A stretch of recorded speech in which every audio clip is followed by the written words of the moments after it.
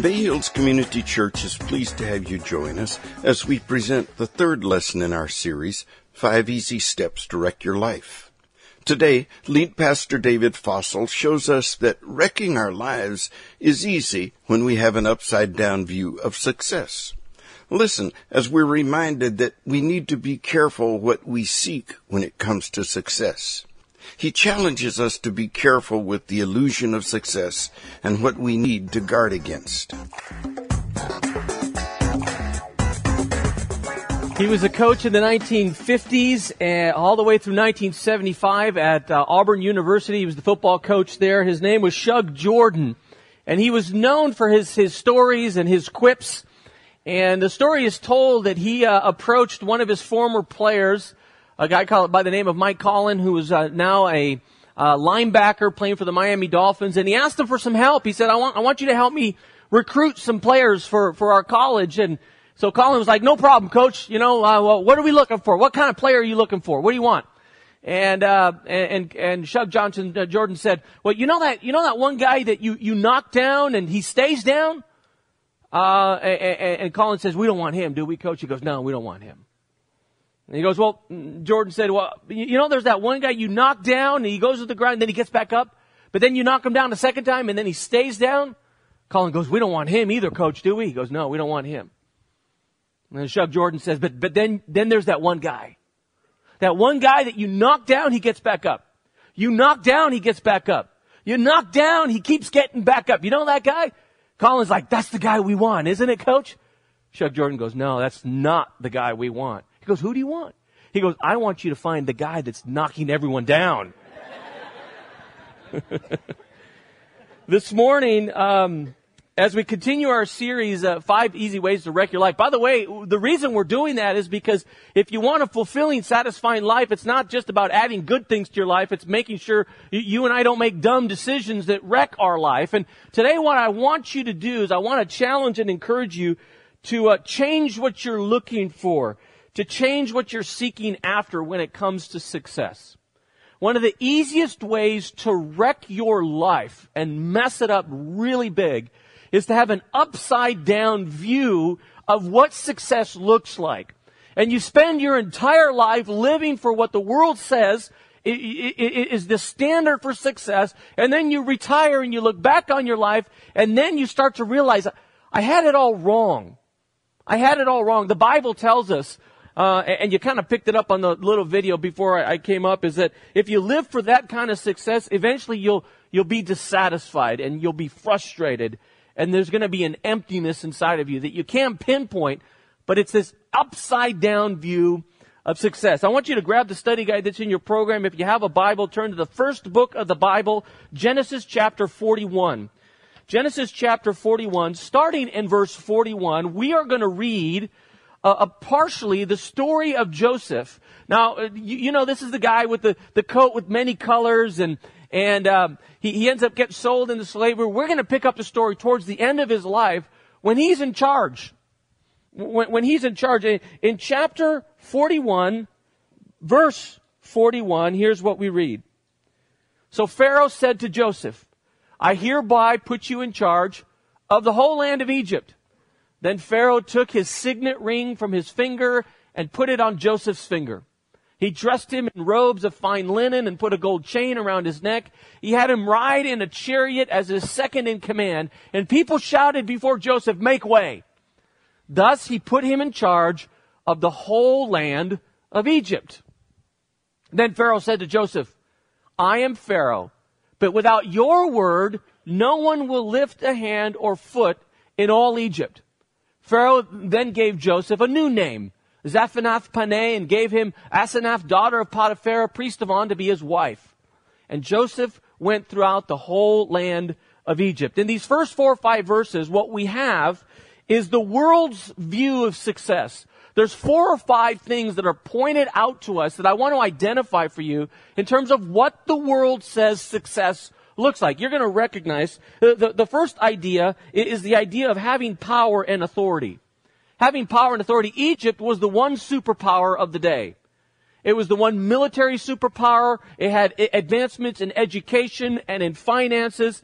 It was the one place that you mainly wanted to live. It had military might, remarkable influence throughout that entire region of the world, the known world at the time. And Pharaoh says to Joseph, you're in charge. Now, the position that Joseph has is essentially what a prime minister has in England. You've got the king or the queen, but they're more of a figurehead. The one that runs the thing is the prime minister. That's what Joseph was. He was in charge. He was the most important political leader in the entire land, only second to Pharaoh. That's one of the things the world is going to say is success. If you're at the top of the organizational chart, if you are in a position to tell people what to do and where to go, well, then you must be pretty important. You must be successful if you've arrived at that level. Another thing that the world says is if you have material riches, you're successful. There's three things that he has given Joseph. Number one, he's given a ring. Now, when you look at the Hebrew word ring there, it literally means to sink. And it gives us a specific idea of what kind of ring it was. It wasn't kind of like a wedding band as I'm wearing. It was one of those rings you see kind of like in medieval stories where there's castles and kings. And when you wanted to authenticate something, the king would take his signet ring and drop some, put some hot wax and then put his stamp of approval on it. That's what he wore. He wore a signet ring with Pharaoh's identification seal. It was like an unlimited credit card spending spree. Any invoice that came by his desk, all he had to do is take that ring, sink it in, done deal. Pharaoh would take care of paying for it. They took him to Macy's and they got him some new threads. This is a big deal because he just came from prison. So now he's looking pretty good. Macy's and Nordstrom's, he looks good. Then they give him all kinds of jewelry. Just a little bit of bling. And isn't that really what the world says success is? Depends what kind of car you drive. It depends what kind of house you live in. Do you have a pool in your backyard? What kind of vacations are you going on? What kind of clothes do you wear? Do you buy them from here? Do you buy them from there?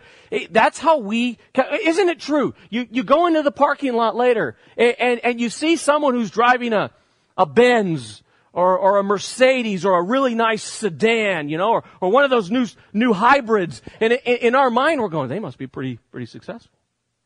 You see someone else driving, a Ford Pinto, come to the prayer room. We would like to pray for you, By the way, if you are driving a Pinto, don't worry about it. I'm just making a point, right? And it's our lenses in terms of what makes you successful or not. Right? Authority, power, material riches. The other is having the respect of others. He is given a private chariot, basically a presidential limousine. He has an entourage of Secret Service. And when Joseph is coming down, they're yelling, "Make way, make way." The alternative Hebrew rendering for that phrase is bow down. Hey, Joseph is get on your knees. Respect. And one of the things that our world says you've arrived is oh my goodness, look who showed up. It's respect. The other was social standing and prestige. In your study guide, I probably put the wrong words there. In your study guide, I have the new Egyptian name Zaphenath-Paneah, it literally meant God speaks. It was Pharaoh's pagan way of trying to authenticate and give some props to Joseph's God. He marries this woman called Asenath, but the key word is that she was the daughter of Potiphera, the priest of On. Why is that such a big deal? Because they were one of the most prestigious families in ancient Egypt. That's why.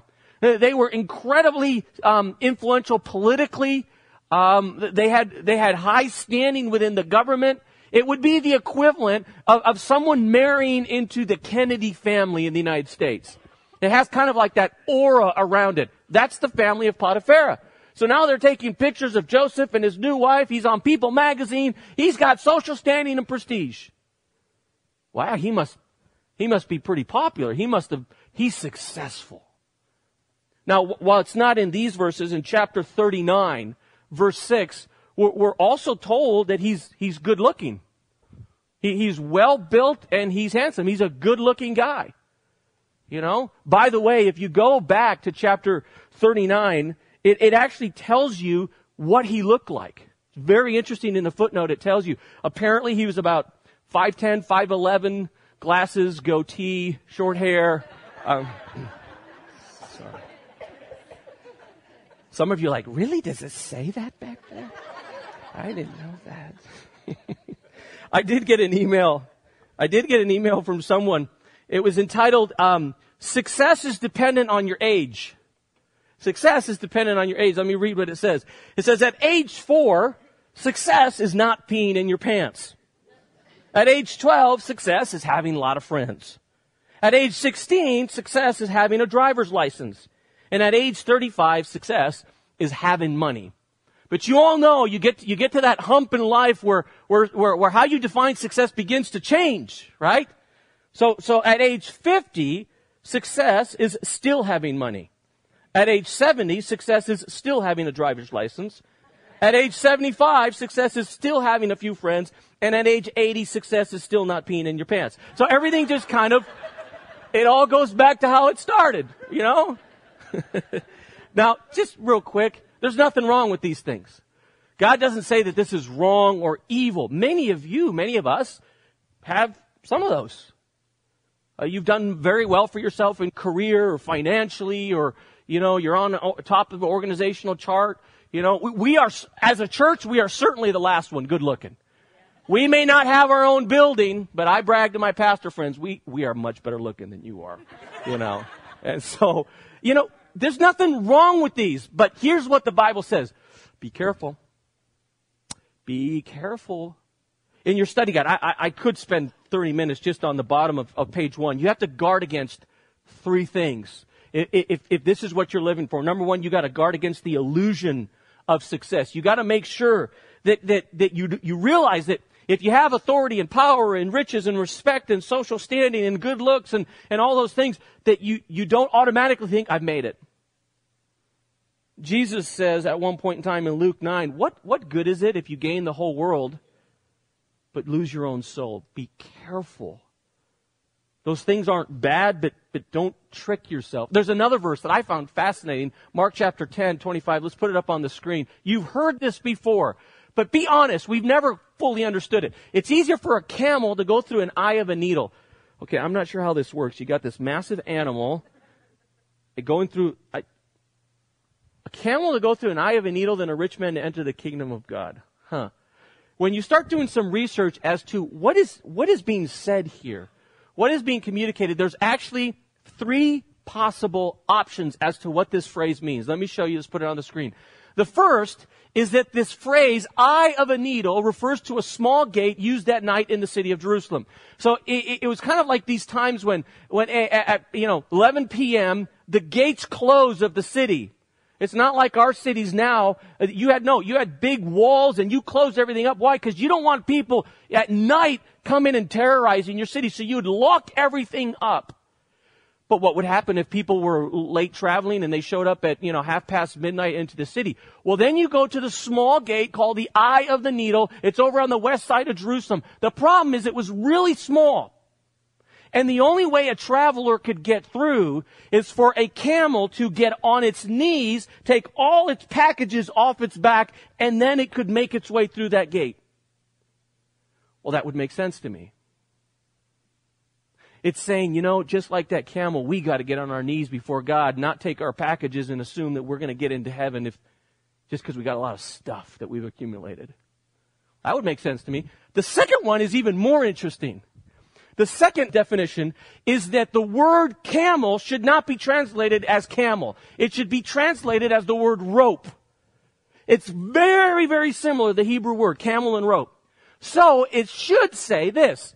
It's easier for rope to go through an eye of a needle. Now that would make sense to me. The linguistics makes sense. To take a big chunk of rope and try and get it through where you put the thread in, it's harder to do that than for a rich man to enter the kingdom of God. Now that makes sense to me. It could be that. Or it could be the last one. The basic comparison that the camel in those days was the largest animal any Jewish person had seen. They didn't have the Discovery Channel. They just had their eyes. Camel was the biggest animal they knew. And based upon the technology of the day, the smallest opening they knew of was the eye of a needle. And Jesus is saying, just as hard as the biggest thing you know it is to get into the smallest thing you know, what happens with some of us is we're faked out by success. We assume that our car and our home and our threads and our position at work and what the world thinks of us is the same thing that God thinks of us. Be careful with the illusion of success. Now, for those of you who are jotting down your notes and you've got to make sure and fill in your blanks, now let's put the next slide up there. The other thing is the trap of success. And just put right there, story of Samson. Remember Samson? He was super successful. And eventually it trapped him. It trapped him. Cost him his life. The last one is the amnesia of success. I think in your study guide I've given you some verses to look up. Deuteronomy 8, 17 and 18 is this idea where the writer of Deuteronomy says, who do you think you are? Who do you think got you that nice house? Who do you think gave you those talents? Who do you think gave you the ability to buy the car you have? And who do you think gave you your good looks? And on and on. Don't forget who gave it from you. It's what James says. Every good and perfect gift comes from above. So all the good stuff you have, make sure you acknowledge who gave it to you. So real quickly, just guard against these things. Be careful with these things. Now, the rest of the story, if you look on the backside of your study guide, I just want to give you 5 characteristics of God's success. Now, I hope that you're like Joseph. I hope you have world success and God's success. But you can't control world success all the time. But you can control the characteristics that God says, live for these things. So let's kind of go through the rest of the story. The first characteristic that God says is success. True success is faithfulness. Faithfulness. In verse 46, we read this. Joseph was 30 years old when he entered the service of Pharaoh, king of Egypt. Joseph went out from Pharaoh's presence and traveled throughout Egypt. And the question is, if you read too quickly, you forget to ask the details of why does he add something like how old he was. Who cares? Now, one could be impressed. Oh my goodness, he became president at age 30. That's pretty impressive. But that's not why the writer adds that in. It's not why he adds it in at all. If you go back to chapter 37, the beginning of chapter 37 starts the same way as this verse, but in contrary, it tells us how young he was when he became a slave and a prisoner. 17. So you do a very simple math and you realize that for 13 years, he's endured hardship and temptation and slavery, and through it all, he remained faithful to God. See, faithfulness is when you don't allow your commitment to God to be controlled by your circumstances. So if life's isn't it easy to say praise Jesus when things are going well? You got a promotion, praise Jesus. We had another kid, praise Jesus. I'm healthy, praise Jesus. It's easy when things are going well. But how about when life starts crumbling? Are you faithful? Are you dependable? One of the growing up in Spain as I did, one of the best parts about growing up in Spain is my vacations, instead of going to the Grand Canyon or Los Angeles or Oregon like we do here, I got to travel to Italy and to France and to Belgium and to Germany because Europe is a lot smaller than people realize. And one of my favorite vacations was to Rome. We spent 2 weeks there. While you're in Rome, one of the things you've got to do is you got to visit the city of Pompeii. This is a city that was destroyed by Mount Vesuvius, a volcano. And it was kind of smoldering, and the people of Pompeii never thought anything would happen. And movies have been done about it and everything. What's fascinating is when you go to the little museum at Pompeii, and you start to see all the artifacts, and then you start to see some of the bodies that were consumed and still intact by the lava. It's incredible. One of the most fascinating stories from Pompeii is the story of this guy right here. He was a soldier. And what's fascinating about it is he was consumed by the lava, and his body was found at the entryway of the city, at the gate, and here comes the key, where he was posted by his captain. Now, I want you to picture what happened. The volcano explodes. Everybody is watching the results show of American Idol. They come running out. And they're like, oh my goodness, what just happened? People start running in every direction. The ashes are coming down. The lava is flowing. There's fire in the air. And this soldier goes, I'm not moving. This is where my captain told me to stay. I'm not moving. How about you? When life starts crumbling beneath you, are you faithful? Are you dependable to God? Or is it based upon your circumstances and how good or not good life is going for you? God says one of the traits and characteristics of real success is faithfulness. Faithfulness to your family, faithfulness to your God, faithfulness even in your place of employment, faithfulness, dependability. It's not just faithfulness, though. It's also, second characteristic, is fruitfulness. Fruitfulness. So verse 47. Now, the reasons Joseph becomes the prime minister of the land is because he has interpreted a dream for Pharaoh, identifying the idea that there's going to be famine coming up. So what you see in verse 47 is this: during the 7 years of abundance, which was the first part of his dream before the predicted famine, in the first part of during the 7 years of abundance, the land produced plentifully. Plentifully. One of his jobs, Joseph, was to make sure that their agrarian economy, because they were farmers, was operating at a high standard. Not just average, because he had predicted famine is coming. So we have to produce at a high level.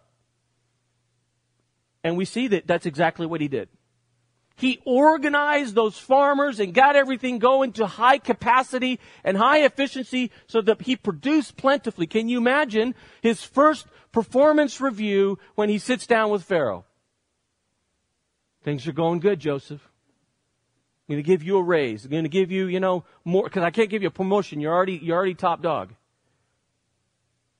I came across some very interesting actual performance evaluations written by managers about their employees. Let me read a few.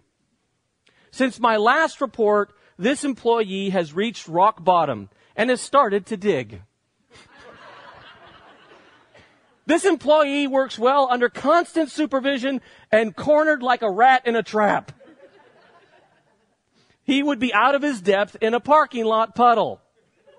I like this next one. This employee is depriving a village somewhere of an idiot. Front row, like that one. This employee should go far, and the sooner he starts, the better for the rest of us. This employee has 2 brains. One is lost and the other is out looking for it. Last one. If you give him a penny for his thoughts, you'd get change. What does your boss say about you?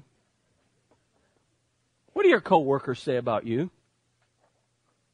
One of the biggest mistakes we make in the church world is assuming that, well, I'm faithful. As long as I'm faithful. No, faithfulness is important, but I could stack up all kinds of verses that God says you need to be fruitful. You need to be productive. You need to be efficient. You need to be dependable. So are you? Not only Joseph, but you read the story of Daniel and you realize that who he was as an employee was his primary testimony to everyone else about who his God was. Are you different at work than you are at church on Sunday morning? You shouldn't be. You should be efficient. You should be productive. That's what God asks for. He expects not just only faithfulness, but fruitfulness. Fruitfulness at work. You're a key person at work. Fruitfulness academically, be the best you can be. Fruitfulness and effectiveness economically. There's all kinds of verses about being good with your investments and with finances. And of course, fruitful spiritually. Don't just soak all this information out and say amen, laugh at a few stories and leave, do nothing about it. No, do something. God expects results in your life. He expects results and quality work. It's one of the characteristics of true success. Third characteristic is wisdom. The ability to be discerning and thoughtful in your decisions and actions. Look at these verses, verse 48 and 49. So he's preparing for a famine, and we read this. Joseph collected all the food produced in those 7 years of abundance in Egypt and stored it in the cities. Each city, he put the food growing in the fields surrounding it. So he takes all this food, puts it in the city, and stores it. Joseph stored up huge quantities of grain, like the sand of the sea. Now this next portion, the accountants here won't like, but this is how much he had. It was so much, he stopped keeping records because it was beyond measure. Like I said, the accountants are like, that's not right. But he had so much food. He's like, I can't even count it anymore. Now, what you have here is not an example of just fruitfulness. You have an example of wisdom. He doesn't go crazy having parties. He knows it's coming. The day is coming when we're going to be in trouble. He's wise. Now, wisdom is more than a high IQ. It's more than being intelligent. It's more than having fancy degree titles on your office wall. They're cousins, all those things, but wisdom is the ability to see life and to respond from God's perspective. To see life and to respond from God's perspective. The writer of Proverbs says, wisdom is so important, do whatever you got to do to get it. Do whatever you got to do to get it. One of my favorite stories about this guy right here, let's put him up on the screen. He doesn't look very sophisticated, but that's Charlie Steinmetz. He was an electrician genius. He was an absolutely genius way before his time. And one of the things that this guy did is he worked with Ford, Henry Ford, and he helped him with all the electrical things in his plants to produce cars. And what Steinmetz did is he made the main generators for the plants in Detroit that produced the cars. As the story is told, one day the generators came to a screeching halt. And all the maintenance people were called emergency in to try to get these generators working because every hour that they didn't work, they were losing money, right? These big plants that produce cars. So finally, Henry Ford says, call Steinmetz. He'll figure out what to do. So Steinmetz comes and he just tinkers with the generators for a little bit. And for about a couple hours, he's tinkering with the generators. And when he's done, he shoots the switch and boom, everything starts working again. Everybody starts to get back to work. About a week later, Henry Ford receives a bill from Charlie Steinmetz for $10,000. Ton of money back then. Henry Ford, he was known for being very, very frugal, goes crazy. And he calls Steinmetz, he's like, this is no way, you just tinkered with the machines and the generators for a couple hours. And Steinmetz says, you're right, let me send you a new invoice. So Steinmetz sends Henry Ford a new invoice, and the new invoice said, for tinkering with the generators, $10. For knowing where to tinker, $9,990. Wisdom is knowing where to tinkle.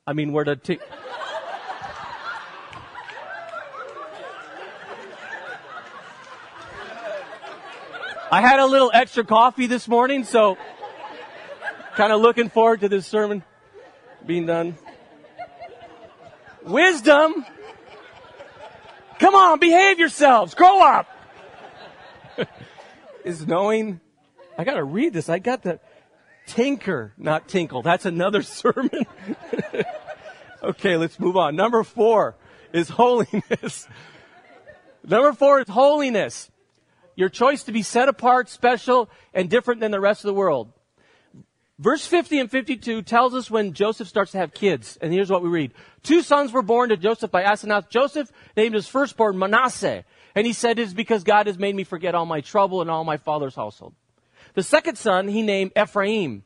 And he said, it is because God has made me fruitful in the land of my suffering. Now, here's what I find interesting. First of all, let's just start with the definition of holiness. That is actually the theological definition for holiness. When we say God is holy, what we're saying is that He's set apart from us. What we're saying is that He's special and different than the rest of us. Did any of you grow up with mom having that special cabinet of china? Anyone grow up? You never got to use those plates, ever, really? Maybe at Easter. Maybe if super special people came to the house, right? I remember when we used to use it, people would, back at Easter when we'd have very important people over to the house, we'd put it out. And my job was always to clear the table. And I remember those days my mom would always be looking at me as I'm clearing her china, and she would look at me as if to say, if you drop that plate, I will kill you. You know? These plates were set apart. And they were special. They were different than all the other plates we had in the house. That's not only what Joseph is, but that's what God calls you to do. How do you get these out of these verses? Here's what's fascinating. Joseph has spent 13 years in Egypt.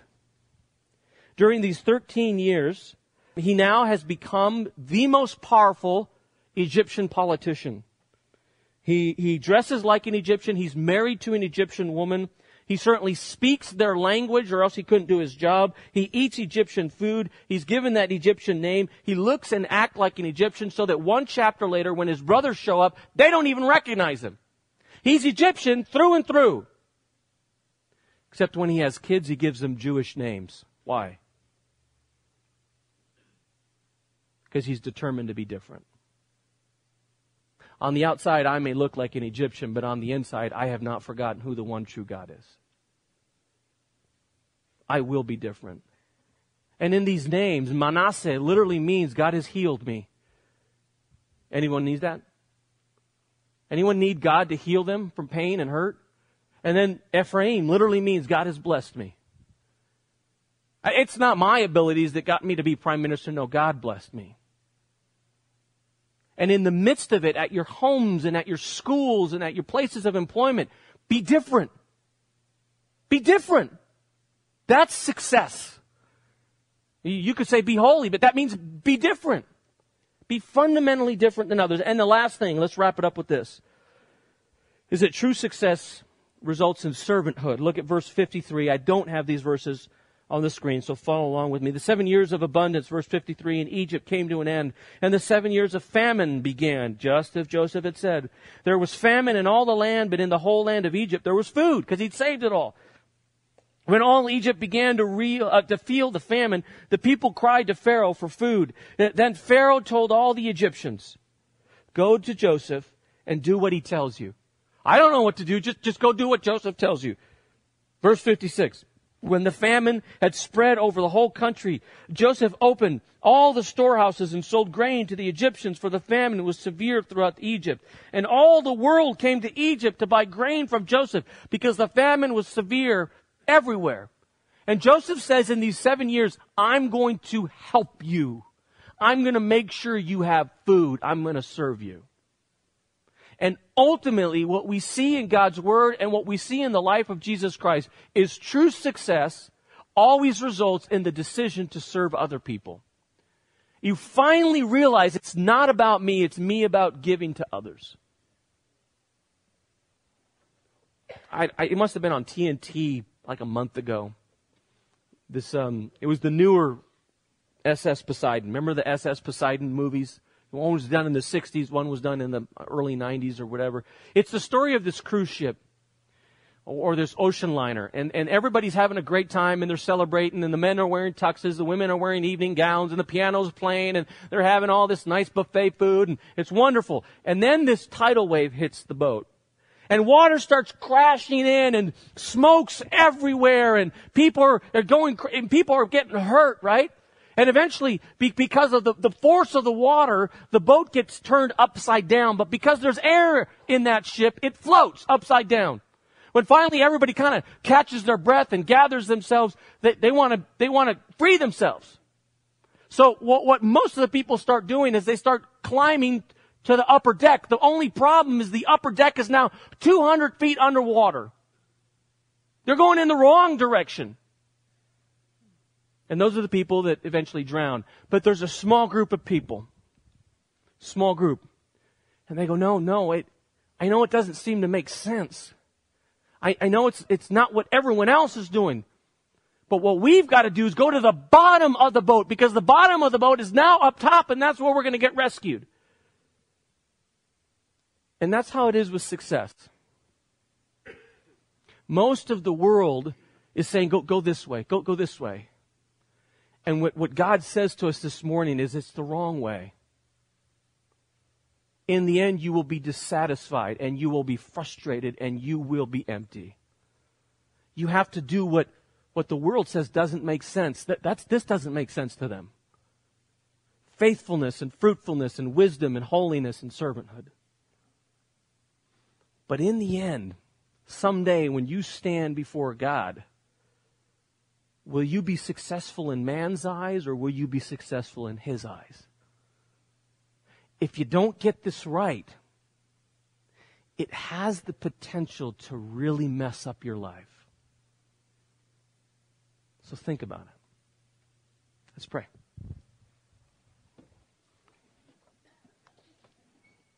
As heads are bowed and eyes are closed, I want you to take 2 seconds here. And I want you to think about what kind of success am I living for right now? How would I define success? Maybe you're here and you're thinking, I think maybe I've had it a little bit wrong. I hope you can be like Joseph. I hope you can have riches and nice clothes and good social standing and also be successful from the perspective of God. But that's not always the case.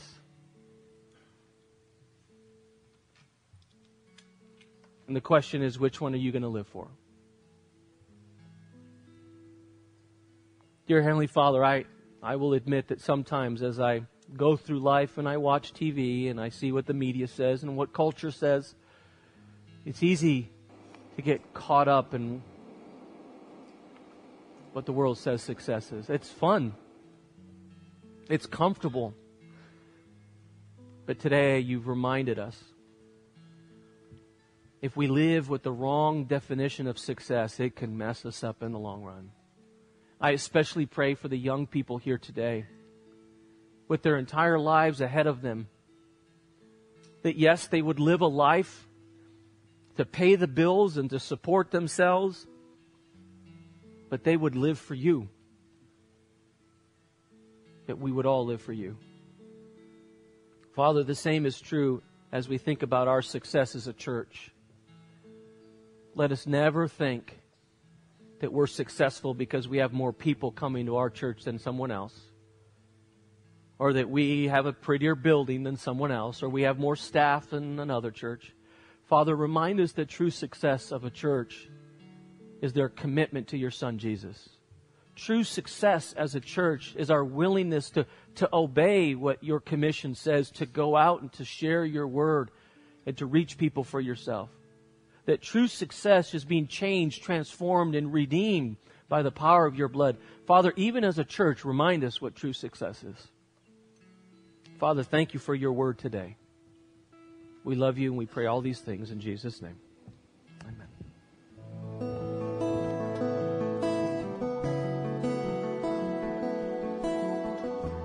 It's our hope that today's podcast has enriched your life and answered questions you may have had. If you'd like more information about what was said in this podcast or about Bay Hills Community Church, you can reach us on the internet at www.bayhills.net. Bay Hills, located in El Sobrante, California, is radically committed to reaching the unchurched in the Bay Area and to developing believers into fully devoted followers of Christ.